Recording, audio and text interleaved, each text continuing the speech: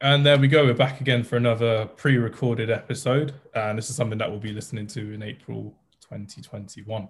So this is something that I've been doing the last couple of episodes with a couple of friends from different football clubs. And for me, this is probably the pinnacle of going back to our childhood days of watching football in England. And I've brought back Luke. So Luke, thank you very much for coming back on the show. And I'm guessing if you're watching this, you'll know kind of what we're going to be talking about today. So, Luke, thanks for coming. How you been? Yeah, very good. Just slightly offended you did a Spurs one before Arsenal. He was Yeah, available before you, so it's fine. It is okay. We did it earlier in the day, but it was good. Not he. There was two of them. Two of them, Michael and Ollie, were available during the day, but it's fun. It's all well and good. yeah, no, I'm very well, mate. I'm excited to get going with this one. I've got a lot of knowledge to get out, haven't we? And rivalry kind of mishmash kind of facts and whatever to get the listeners going, I would say. And between us two, I think it'll be fun and we'll have a lot to talk about. Oh, there's so much to talk about this one. And this one, if you've already seen by the title, it's the impact Thierry Henry and Ruud van Nistelrooy made in the Premier League during their time in England. So, Luke, first of all, what does Thierry Henry mean to you as an Arsenal fan? Oh, well, I think when he came to Arsenal, it was a time where we're growing up, and they're the kind of eras that you remember at that age. Before that, I mean, when we spoke about it before in our little chat on WhatsApp, Hamza, we talked about what or other people might say, and we talked about someone might say Tony Adams or Ian Wright or someone like that. But Henry was he joined in '99, and that was that kind of age where you're growing up, and through the Invincibles, you kind of, those are the players you remember. I couldn't really say anyone else that would have had a major impact apart from Thierry Henry. It was kind of a no-brainer to do, really. But no, it means a lot. I mean, for all the success that I've seen growing up, as I said, it was a privilege watching, the Invincibles, and we spoke about before this podcast about the Chelsea Cup finals, things like that. He was all just a massive part of that, and something that he was at the forefront of, and even the move to Emirates and stuff like that, he was there throughout. So yeah, anything that I've got kind of fond memories of, he's in massively. He's a big part of it. Glad to hear that. And that's something that obviously when we were growing up in our era, like people probably got the gist that we were mid-20s. So we'll know that that's literally our childhood of growing up and seeing Thierry Henry on the pitch. And I said it to, I think I said it to you, and I probably said it on somewhere else as well, but this is going to come as a revelation to a few people. But for me, Thierry Henry was my first guilty pleasure football hero. You know, he's the one that you would argue against every single time on the playground or with your friends or wherever. But secretly, deep down, you're like, he's still a footballing hero. He's still someone that I wanted to have on my team. He's someone that every FIFA or every PES, I'd always buy Thierry Henry as much money as possible needed for my transfer budget to my team, because he was, for me, one of the greatest players ever to grace the Premier League. The greatest player to play for Arsenal, and probably the greatest opponent Man United have faced in the Premier League. That's a bold statement from me, but I'm happy to go with it. Rather him or Sergio Aguero as probably the top two foreign talents in English football for me, I would say. Yeah, definitely. And you hear about, you always see it crop up on Twitter and Instagram about defenders of the past saying, he was the hardest player that they've ever played against. I think Carragher said it before, John Terry, people like that. And I think even wing-backs as well, and full-backs, that would play up against him, someone like Gary Neville, I'll particularly say, because he was always between the centre-back and the right-back, wasn't he? That was his kind of position. That was what he was known for, taking in his stride. So, yeah, no, he was definitely, arguably, as you say, probably one of the best, if not the best, kind of foreign players to grace our shores in the Premier League, maybe. So a big statement again, but, I mean, as you said, Aguero, maybe Ronaldo up there, but Henry was on a different planet at some times.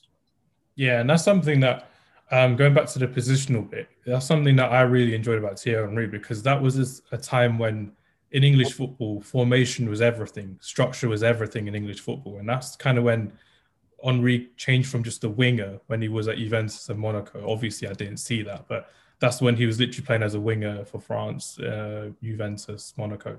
And Henry ended up becoming like that second striker or a third striker in a way, because you'd have like Bergkamp, and I'm not sure who the other striker was. I think it was Wiltord at the time as well, because Anelka had left. Kanu As well. when he first came, I think it was Suka. Anelka had just left. So yeah, those kind of players. Yeah, and that was probably one of the best deals in Premier League history. Selling Anelka, getting a new training ground, and getting Thierry Henry on the cheap. And look how well he blossomed as well. Because with Thierry Henry, he wasn't someone. It's like Cristiano Ronaldo when he first came to the Premier League. He wasn't happy just being in that one position as a left wing or as a striker. And in a 4-4-2 that Arsenal playing with a rigid midfield, a really disciplined midfield at the time. Henry was always floating about. You could see the spaces open between the right back and the centre back, like you said as well.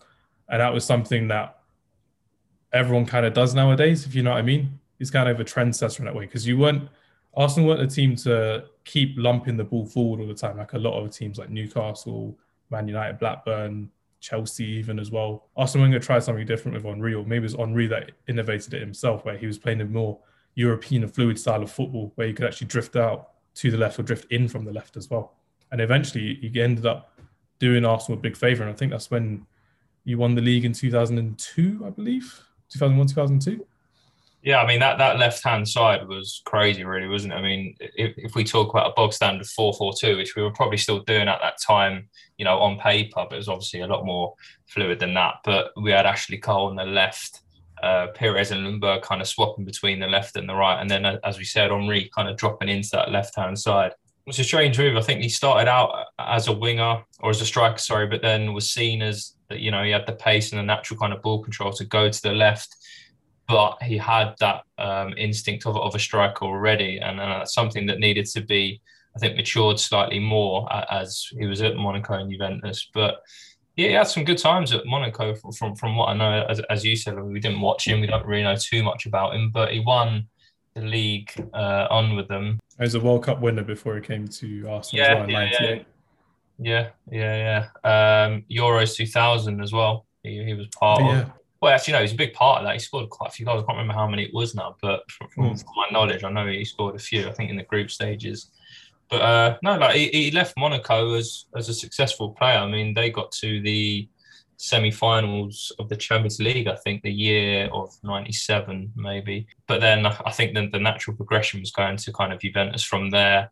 And then there was issues with their kind of staff and Henry, and I think they said, he said, I'm never going to play for you again. And then kind of rekindled his relationship with Wenger at Arsenal from Monaco previously. I think the story is, it might be a total fallacy, I don't know. He bumped into him on a plane and kind of convinced him to come over. I think he knew of Henry already, as I said, and he knew of his struggles at Juventus a little bit. But that's the story apparently, to get him over to Arsenal. And as they say, the rest is history. Imagine meeting your future manager on a similar flight. That'd be ridiculous. The man you're going to create greatness with, just on the same flight. Oh yeah, do you want to come to Arsenal? Make your life a bit better. Little did they know, hey? Little did they know what was about to come. I didn't know that story, so that was quite nice to hear about that. And then that's before we move on to who I'm going to talk about. I just wanted to see how Thierry Henry kind of changed the way Arsenal played as well when he came in, because at the time, like I said, you were used to seeing big centre forwards, big proper target men, and really good partnerships as well. But with Thierry Henry, that's kind of when him, Michael Owen, Zola probably as well. You probably say one or two, like the young Jermaine Defoe coming through. They were more pacey players. They weren't just put out on the wing to play. I remember a lot. You had Henry and Wiltord as a strike partnership, and you're just pacing between the centre backs or between the back four of most teams at the time. And it was frightening, really. It was honestly frightening to see how you would pace against like 30, 35-year-old centre-backs as well. So like for me personally, I think he changed the Premier League in a way that you can't always have the pacey guys on the wing, and he had the pacey guys as strikers as well. And a lot of teams tried and failed to do that. But so I just wanted to know, do you reckon that was something that made a big impact to your team going into the Invincibles? Yeah, definitely. I think we were in that transition phase of kind of getting rid of the bog standard fullback, wingers and strikers at that time, as was football in general. But, I think Wenger saw with Anelka at that time, just before Henry came, what a pacey striker could do to a defence. And Winterburn and Dixon were kind of on their way out towards those kind of years that he arrived. And yeah, he definitely changed our way of playing football, I would say, and the strikers we had before him, with, as we spoke about, Suka wasn't necessarily the quickest striker. We had like players like John Hartson. Bergkamp was obviously there before Henry. Totally kind of different players. Yeah, but I think would have opened Wenger's eyes into seeing what potential Henry could have had running at strikers, defenders, and also in between the lines because he was ridiculously quick. Ridiculously quick, and as his nickname was, Vavavoom. A lot of Renault Clio adverts going on. He was known for it, and I think I agree with what you said there. Definitely changed the way that Arsenal played, but also I think that the Premier League and how we saw strikers. Because with me, I was there watching Thierry Henry do this every week, week in, week out, just taking on players. And my player that I'm going to talk about today was a completely different striker, and he was a completely classic number 9 striker. You couldn't get more of a classic number 9 striker than this guy. And the man I'm talking about is Ruud van Nistelrooy. And Ruud van Nistelrooy is someone that saved us so many times in so many games and did so much for us so soon. And it was really sad to see the way that he left in like 2006, 2007, because at the time, Sir Alex Ferguson there was an incident with him and Ronaldo, basically, and Carlos Queiroz. And Sir Alex Ferguson supported Ronaldo instead of Ruud van Nistelrooy. He more or less backed him, and it was the right bet at the time. But realistically, Ruud van Nistelrooy was is coming to his twilight of his career. I mean, he moved to Real Madrid and played for Malaga after Man United, which was great. But realistically, that's kind of when the classic number 9 was kind of making it his way out. The goal poacher, the 18-yard, the fox in the box, basically. And that's something that Ruud van Nistelrooy really did. And he was the number 9 that would play as a number 9. He'd play for himself. He'd make sure he'd score the goals. And we've heard recently as well from like Gary Neville and Wes Brown, I believe, ex-Man United players, that whenever Man United finished the game at the same time as Arsenal on the same day or something, Van Nistelrooy would always ask one of the coaches or check the news or the stats. Did Thierry Henry score? Did Owen score? Did Fowler score? Have you heard of that as well before? He was always checking the stats and the other goals from other players. Yeah, well, he beat him in was it 02-03, and I think Van Nistelrooy got 25, I think, and Henry got 24. But the years around that, Henry had won, so I can kind of understand that obsession. I guess it's similar to what's going on at the minute with Mbappe and Haaland in Champions League and stuff. Like you get egged on by people, don't you, in everyday life as well, But yeah, I think definitely that would be a true story of him looking at what Henry was doing, because they were totally different players, to be fair. And like you said, I think Van Nistelrooy is more of the bog standard number 9, very much a poacher. Wasn't really known for his pace, really. But he'd turn it on, but he wouldn't be in that position to really turn it on, if you know what I mean. He'd always play it on the shoulder of the last man. There's only a few games I can probably remember where his pace actually came into effect. You may remember the goal against Fulham he scored, and he just ran from the halfway line, took on 2 or 3 plays and just finished it, side-footed it in. But realistically, a lot of these goals were goal poacher goals, and he scored, 95 goals in the Premier League in 150 games for Man United. So he was the guy just getting us the goals, basically. Yeah, I think anyone at that time, if they wore Vapors, which were like a new kind of boot that weighed like the equivalent of a feather or whatever it was, were just ridiculously quick. But yeah, I mean, I'm sure if he was running against me or you, he was quick. But definitely. I thought, just kind of reiterate you, I think it was more of the number 9 than Henry was, but definitely a massive rivalry that they had at that time, and it was great to see, really. It was something that I was really annoyed about when Henry and Van Nistelrooy ended up leaving, because realistically, I can't see any Golden Boot battle being as big as those two. Like Ronaldo and Anelka had it, and Ronaldo and Drogba had it when they were around, but they weren't massive. They weren't big, because Ronaldo scored 30-odd Premier League goals in one season, and the season after, Anelka beat him by like 1 goal. And then from the last decade, you've had like Aguero, Kane, Vardy, Suarez, Van Persie, all kind of in and around, but nothing really. Aubameyang, you're right. Forgive me. Not anymore. Not yet. But yeah, it's one of those things where you're kind of expecting more goals from wingers now, like Mohamed Salah, from Mane, and from Son, etc., Rashford even scoring the goals. Comes from what Fernandes now, doesn't it? Really? Yeah, and that's kind of what. It doesn't really annoy me in a way, but it's kind of sad, because that was another battle you'd be watching every week. You'd be watching, would Didier Drogba get into form this season? Would Van Nistelrooy be scoring against this team? And if you're playing fantasy football at the time, Henry, Van Nistelrooy, they were just shoe-ins for your team. They'd be scoring or assisting every week. Imagine those fantasy league. Oh my God. That would have been great. It probably was in some, I think it was in the papers, but not online or anything. Nah, it was something odd, like Match Magazine or something. The Premier League probably had one, but I probably didn't use it at the time. Yeah.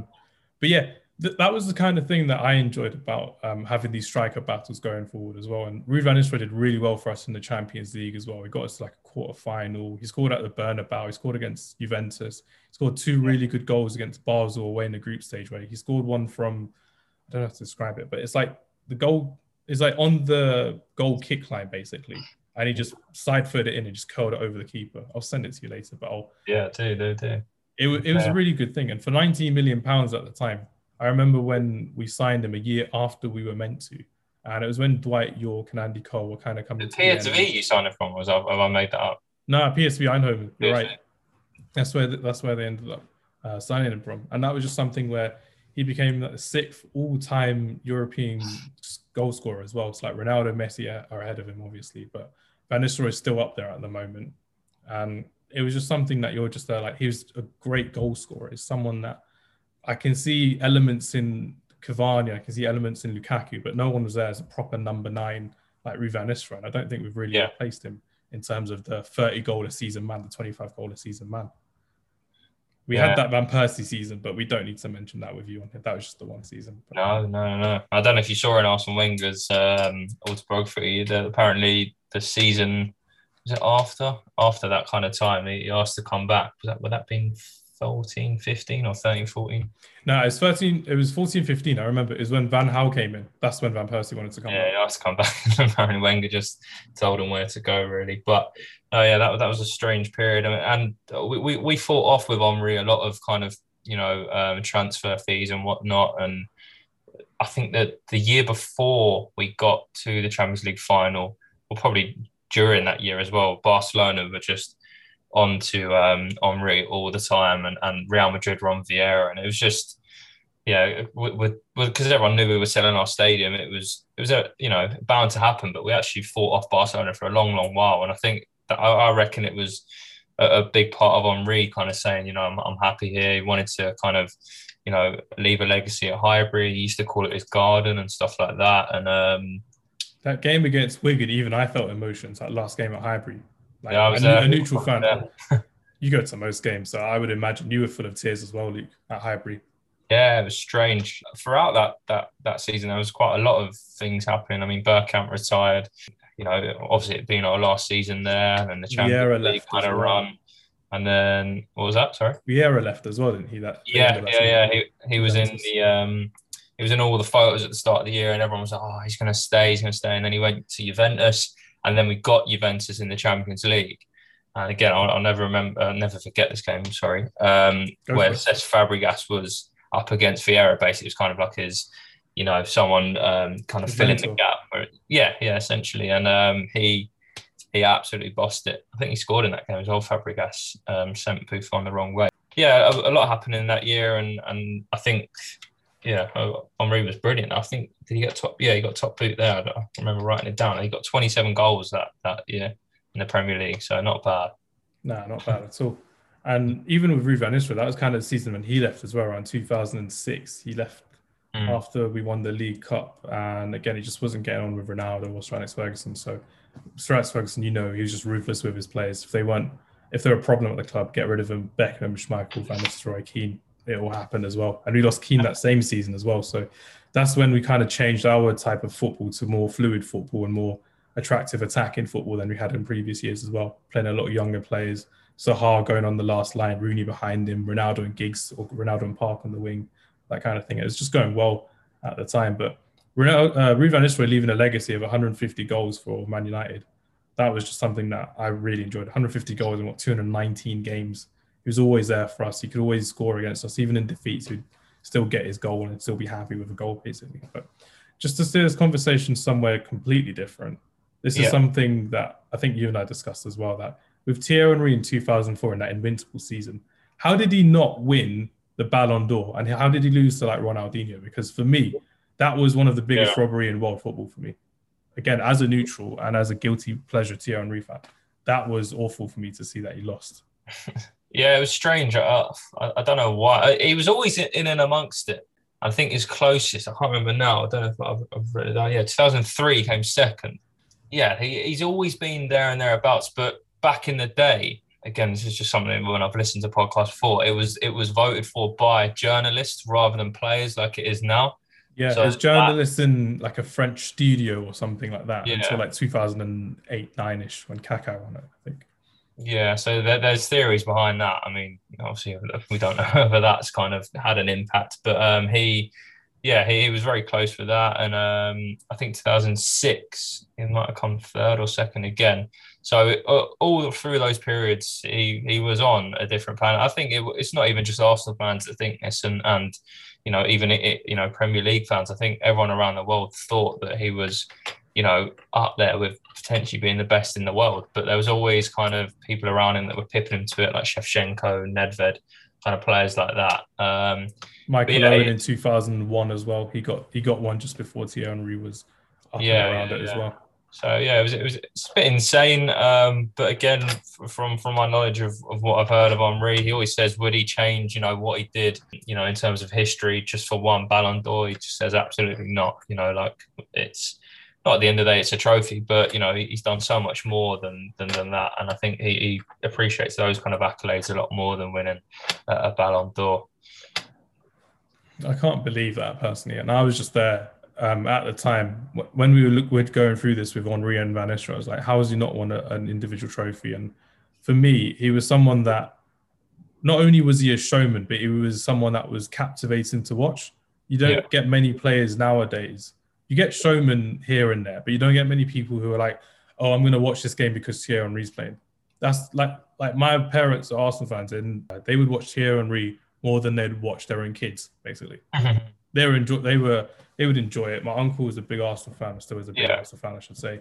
And he'd always tease us every Arsenal Man United game. Thierry Henry's going to get you. He's going to get past your defence. And you can't say anything because you know it's going to happen. The only time I don't remember it really happening was we won 2-0 at Old Trafford and Scholes and Veron scored. But I remember whenever we'd go to Highbury, it was his fortress. It was his domain. And it was something where Thierry Henry will always be remembered for his Highbury days, for me personally. He did great at Barcelona. He won the Champions League. He went to the MLS and he came back to Arsenal for the reunion, which we'll get onto in a bit. But the fact that he made Highbury his domain, his stadium, that's something that I will always find, I will always appreciate it, really, because when I went to Highbury one time with my mum and my siblings, we went and we're just like, yeah, you know what, that's where Thierry Henry was scoring that goal against Wigan. That's where he did this. That's where he did that. And that goal against Man United, not that goal where he turned and scored. Is it the pile driver? Was it against Carroll? Yeah, that one. 03-04 season, the unbeaten season. And he was just there, and you're just there like, yeah, what can you do? What can you do against someone like that? You just have to stand and applaud. Or at me at the time, a young Hams was just there like, just upset. Well, I think he changed the game a little bit when he came over. It was something new, wasn't he? I mean, a lot of players come over, don't get me wrong, from France and stuff, but he was slightly different. He had a weird arrogance about him that, and he's even said it himself before, that people, even Arsenal fans, would kind of, when he was warming up, he'd be wearing like bright kind of blue gloves, long sleeves, like the typical kind of Henry look, like socks over his knees, and people would just be like, nah, he's not up to this, type of thing. Yeah, like he had a difficult start to his career at Arsenal. I know that he didn't score for 8 games, which doesn't mean that much. That's not that much of a drought, but yeah, he had it tough. But then I think once he got that goal, I think it was against Southampton, he then had to wait another 4 games to get another goal, and then he ended up finishing the season with 26, so it wasn't that bad. And I think he says that it took him about 3 months to acclimatise to the Premier League, and like you said, he definitely made Highbury his kind of fortress, and as we said previously, his garden. It was incredible to watch, really. Some goals I remember, like you said, the Man United goal, massively. Not the flick. I don't think I was at that game, but I was at the one that he scored against Carroll, 03-04. Spurs, when he ran through everyone, the iconic one, and he goes and slides in front of the fans. He did a similar one against Liverpool. There's just so many. So one of my favourites was against Chelsea, where he did the roulette past Cudicini and a young John Terry. It may have been in the FA Cup. I think it may have been in the FA Cup, but he did that, and it was just like, yeah, it's what I do. And then he did it in the Champions League. He did a quick free kick against Chelsea. So yeah, he just did things that you hadn't seen yet, and that were so kind of out of this world. And they're just seen as normal now. And kids these days will just see it as normal Yeah, rather than like academies training or just watching it on their TV every Saturday when the Premier League's on as well. And that's something yeah, that I yeah, really enjoyed to kind of go through back in time with Thierry Henry and Ruud van Nistelrooy as well. Ruud van Nistelrooy was the guy that would score any type of goal in that 18-yard box and he'd always finish it.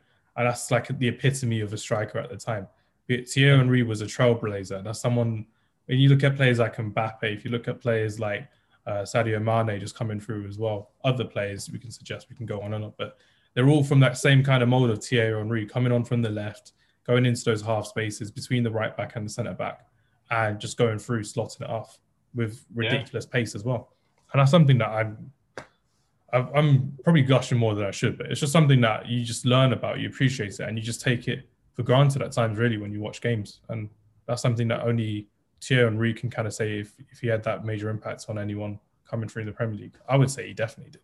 Yeah, it was a bit of a maverick in terms of breaking the mold of the typical kind of skills that you'd see. It wasn't just about, the step overs and the drag backs or whatever you want to, kind of pick out. But like he used to do things. I remember these distinctly from my time watching him at Highbury. Like he would literally pass the ball to himself. He would go down the wing, punt it as if he was kind of passing someone else and just get after it, but by himself. It was crazy how quick he was. I don't know if you've ever seen it as well. He's done like, he kicks the ball with his standing foot, but it looks like he's going to go the other way. Have you ever seen that?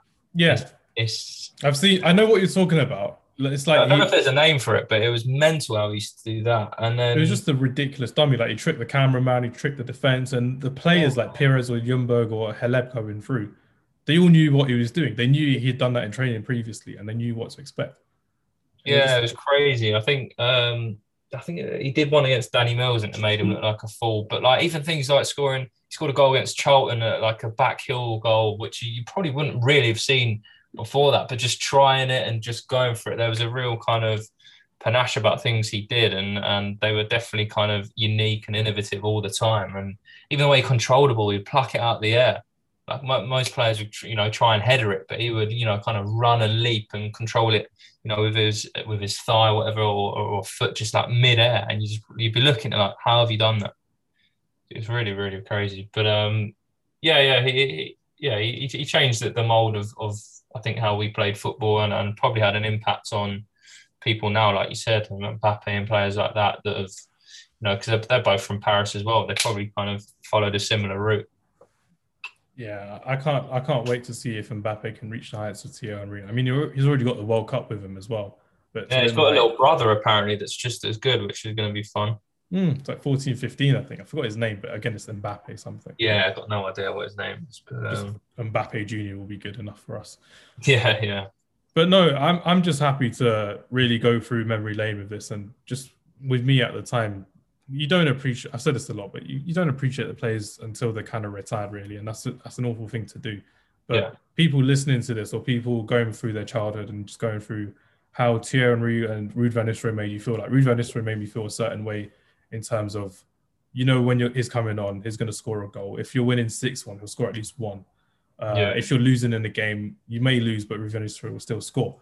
And it's one of those things where you're looking at him and you're wondering, is that kind of a dying art in football now, like this classic number 9? And I believe it is, in terms of how you're looking at, if you want a striker just to score you goals in that 18-yard box, to be a goal poacher, do you kind of see them anymore? And I kind of see them more as target men goal poachers than classic goal poacher.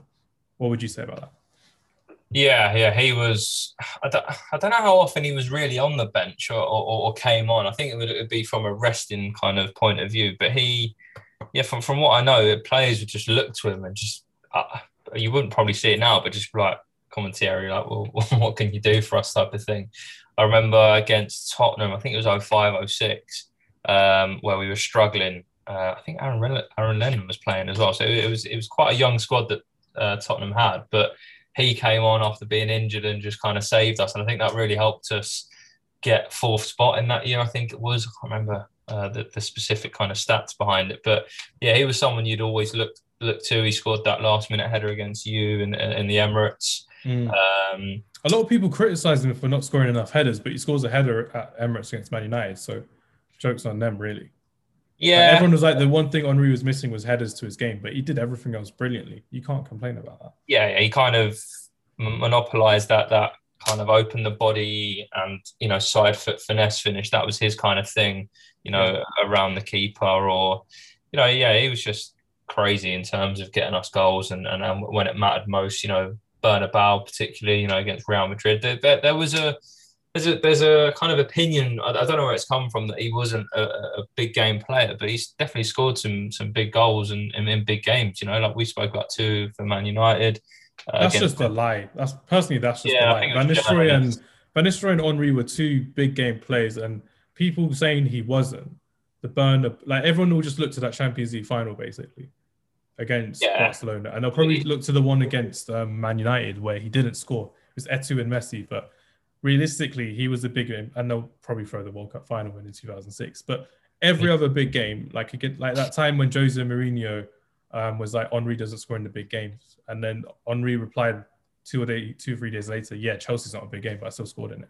So it's yeah. just Mourinho up at the time. And I mean, sorry to interrupt you there, but that was just something that I had to throw in as well. The fact that he would score consistently in the big games. North London derbies was his, not Arsenal's or Tottenham. It was Henry's. Yeah. But yeah, I agree. I think it was just a kind of made up thing by journalists to probably get into his head or managers. I don't know. But yeah, like we spoke about a couple Chelsea goals. We spoke about Man United goals that he scored at the Bernabeu.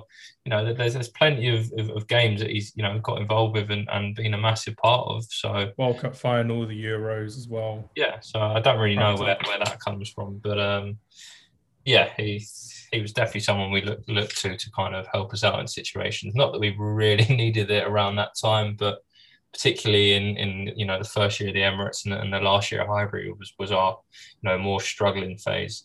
Just to go back to the question as well, like when Henry left, you had a different kind of type of striker with Adebayor and Van Persie and Eduardo coming through as well, and that kind of goes to where I was leading the question regarding. Did you see the kind of end of the number 9, the classic number 9 of the 18-yard box? Because managers at the time were kind of wanting strikers to do more, looking towards like Drogba or Rooney or just other players at the time who were just there, like, you know what, we can do more. We can take on the opposition. We can hold the ball up, bring other players into play. Would you kind of agree with that, or would you kind of say they were more leaning towards, they were still going for a number 9 type of striker, like the big European clubs? It's difficult. I mean, from experience with Arsenal, during that time, as you said, we had when Henry left, we had Van Persie, Adebayor, Eduardo, Bentner at the time as well, and they were totally different kind of players. Eduardo, if you put anything on a plate, kind of before his leg break, he would finish it no problem. Bentner was a tall, kind of young, arrogant, hungry striker, but he would often be played on the right. Van Persie was totally different. Again, just had an absolute wonder of a left foot, and again was really good with his feet as well. But yeah, I think in terms of sometimes played on the right as well, if I remember correctly, to allow Eduardo or Adebayor to start as well. Yeah, we held on to the 4-4-2 for a long, long while. Arsene Wenger was probably one of the last few people to change that, really. Again, that, as we said earlier, that's on paper. We're seeing it as a 4-4-2. Whether that's what it was, we don't know. But yeah, Henry was definitely different because when he went to Barcelona, he did change back to a left winger, really. Yeah. Because again, there's a story that I've heard is that when he eventually did go to Barcelona, he was told, who was there at the time, Ronaldinho was going to be the man. I think it was Rijkaard. He said, it was Rijkaard, and there's like a Ronaldinho and Eto'o, Johnson, Henry, and a young Lionel Messi. Yeah, and the young Bojan as well, who's coming through. And he knew he agreed that he would be kind of on the in the background, but wanted to prove him wrong. So obviously he was being a bit clever with all that kind of stuff. But yeah, to facilitate that kind of front three, he moved kind of back out to that left hand side. So maybe even himself, he changed slightly his gameplay as modern football kind of adapted as well. Because that wasn't the case for Ruud van Nistelrooy as well. Because Ruud van Nistelrooy had gone from being in a partnership with Wayne Rooney, Zaha, Alan Smith, Solskjaer, and sometimes with Paul Scholes as well when he was playing as an advanced midfielder. He was there along with the whole Galacticos at the time as well, like Beckham. Zidane had retired, so it was more like Guti, Gravison in the midfield as well. A young Robinho coming through. Yeah, that was a strange time. It was when their Galacticos were kind of leaving and they're past their peak and stuff. So he was meant to be one of the guys to kind of lead them to the next stage of European glory again, because I didn't want it for a few years as well, since like 2002, I think. But Yeah. he couldn't do it. Beckham ended up leaving that one season after Van Nistelrooy was there. That whole Beckham Van Nistelrooy combination was magical at Man United, but it was nowhere near the same at Real Madrid as well. Yeah. And that's kind of when Robben was coming through, Schneider was coming through at Real Madrid, and it just didn't click for Ruud van Nistelrooy. Scored in a couple of Clásicos. He's still made his European goals here and there, but he was kind of being phased out of the game because, again, in Spain, you'd have thought with a lot more space behind the defense, Van Nistelrooy would have still been on the last man, but he kind of wasn't, and that was annoying for, again, normal fans like us watching Champions League football every midweek, Tuesday, Wednesday, because he wasn't scoring as much. And he still scored a lot of goals, but he wasn't getting the chances as much because it was more possession based at Real Madrid than it was at Man United at the time. Yeah, they're not very forgiving out there either, are they? So Yeah. you get your chance, got to take it. And then that was another thing where Ronaldo ended up coming in when Van Nistelrooy left the season before or the season after, something like that as well. And then Ronaldo became the phenomenon at Real Madrid, and Van Nistelrooy ended up going to Malaga. But again, that kind of shows the hidden romance in a number 9 striker, that it was a dying ember at the time. It was a dying star where you're just there, like he's there scoring the goals, getting the glory at Man United, to doing that every other week at Real Madrid, to then not being that relevant at Malaga and not being relevant in European football. And again, no disrespect to Ruud van Nistelrooy, 6th all-time European goal scorer at this time of speaking. But it's just one of those things that with Henry, he ended up adapting his game again and again under Arsene Wenger, under Frank Rijkaard, under different French managers at the time as well. I forgot who it was. Was it Deschamps or someone like that?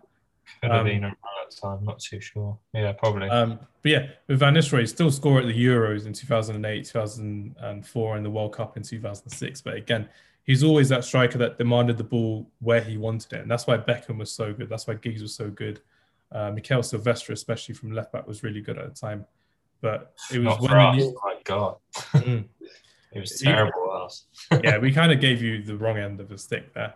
But yeah, with the new players coming through, like Ronaldo and Rooney, Fletcher, Ji-sung Park, you still expected it, but Sir Alex Ferguson went a different route to be a more fluid, expansive Manchester United team. And that's when we ended up growing into league winners again, double winners, that kind of thing. And it's just one of those things that both of our footballing heroes at the time, our striking heroes at the time, went off into the sunset in their own way. But there's nothing to take. You can't take anything away from them. The rivalry they had was magnificent and something that people really should learn about in this day and age. If you're looking at becoming a striker and you're an academy player, or your son or daughter are looking at becoming a striker, I would personally say look at Ruud van Nistelrooy. Look at the way his technique is. Look at the way he strikes the ball. If you're looking at becoming a winger, if you're looking at becoming a second striker, Thierry Henry all day, every day. Look at the way he would dribble with the ball, how precise he was with his passes. And for a winger and a striker, passing isn't really up there. Wayne Rooney's up there, I'd say. Harry Kane's up there. Thierry Henry was one of the first to be up there for me as well, as a striker to have excellent passing. And sometimes he was even on corners as well, which was brilliant. Yeah, he had a good free kick on him as well. And it was like with a couple steps. It wasn't, your Roberto Carlos or your Ronaldo type of free kick. It was literally just hands on the hip. I think Pro Evo even made like a free kick kind of. They made his run up, and Roberto Carlos's run up, and probably Ronaldinho's. I think at the time, those three just stand out. And it was just a hands on the hip, kind of 2 steps back, and then a bit of whippage around it. But he definitely adapted his game and changed it a little bit as we went on, and particularly towards the end of his career, he didn't have the blistering pace that he had. Yeah, that's brilliant. Just to end it, we'll just go through your top 3 Thierry Henry memories, because we've gone through so much, and I'll go through my top 3 Ruud van Nistelrooy memories. So you can start. Let's play. Would it be that little picture you showed me? You may not show it on the podcast. It's fine. But I haven't even mentioned that. I was gonna say, well, why don't we go back and forth with memories, and that will help jog mine a little bit. But definitely one of them would have been meeting him properly in person when I was mascot at St Mary's. I think that was 2004, maybe. I can't remember off the top of my head, 04, 05. And he was brilliant. He wasn't captain at the time, it was Vieira. But yeah, that was definitely up there. And I've got quite a lot of photos with him and stuff, which was nice. I mean, he wouldn't know me if I walked into him now on the street or whatever. But yeah, again, just meeting your kind of hero and your idol and someone that's, had a massive part of you growing up was great. A great moment to have.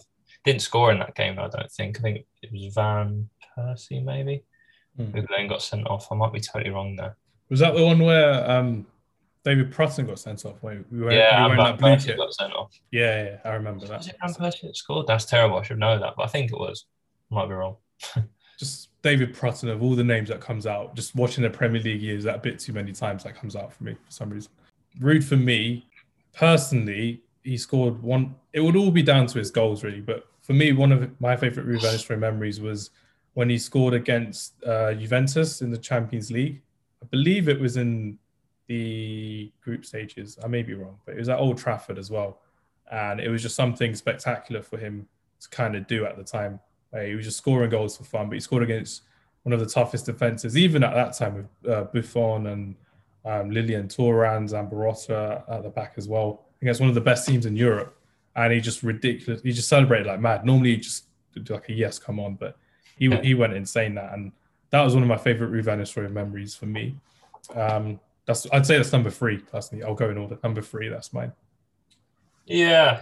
No, that's definitely a good one. I'm trying to think my second one. Maybe, actually not maybe, definitely up there is the Bernabeu goal in the Gunnar Galacticos, as they call us on the commentary in that game. Obviously, wasn't there at the Bernabeu, but yeah, that was again a huge kind of arena and a huge kind of event to get that goal, and I remember it massively, and I just.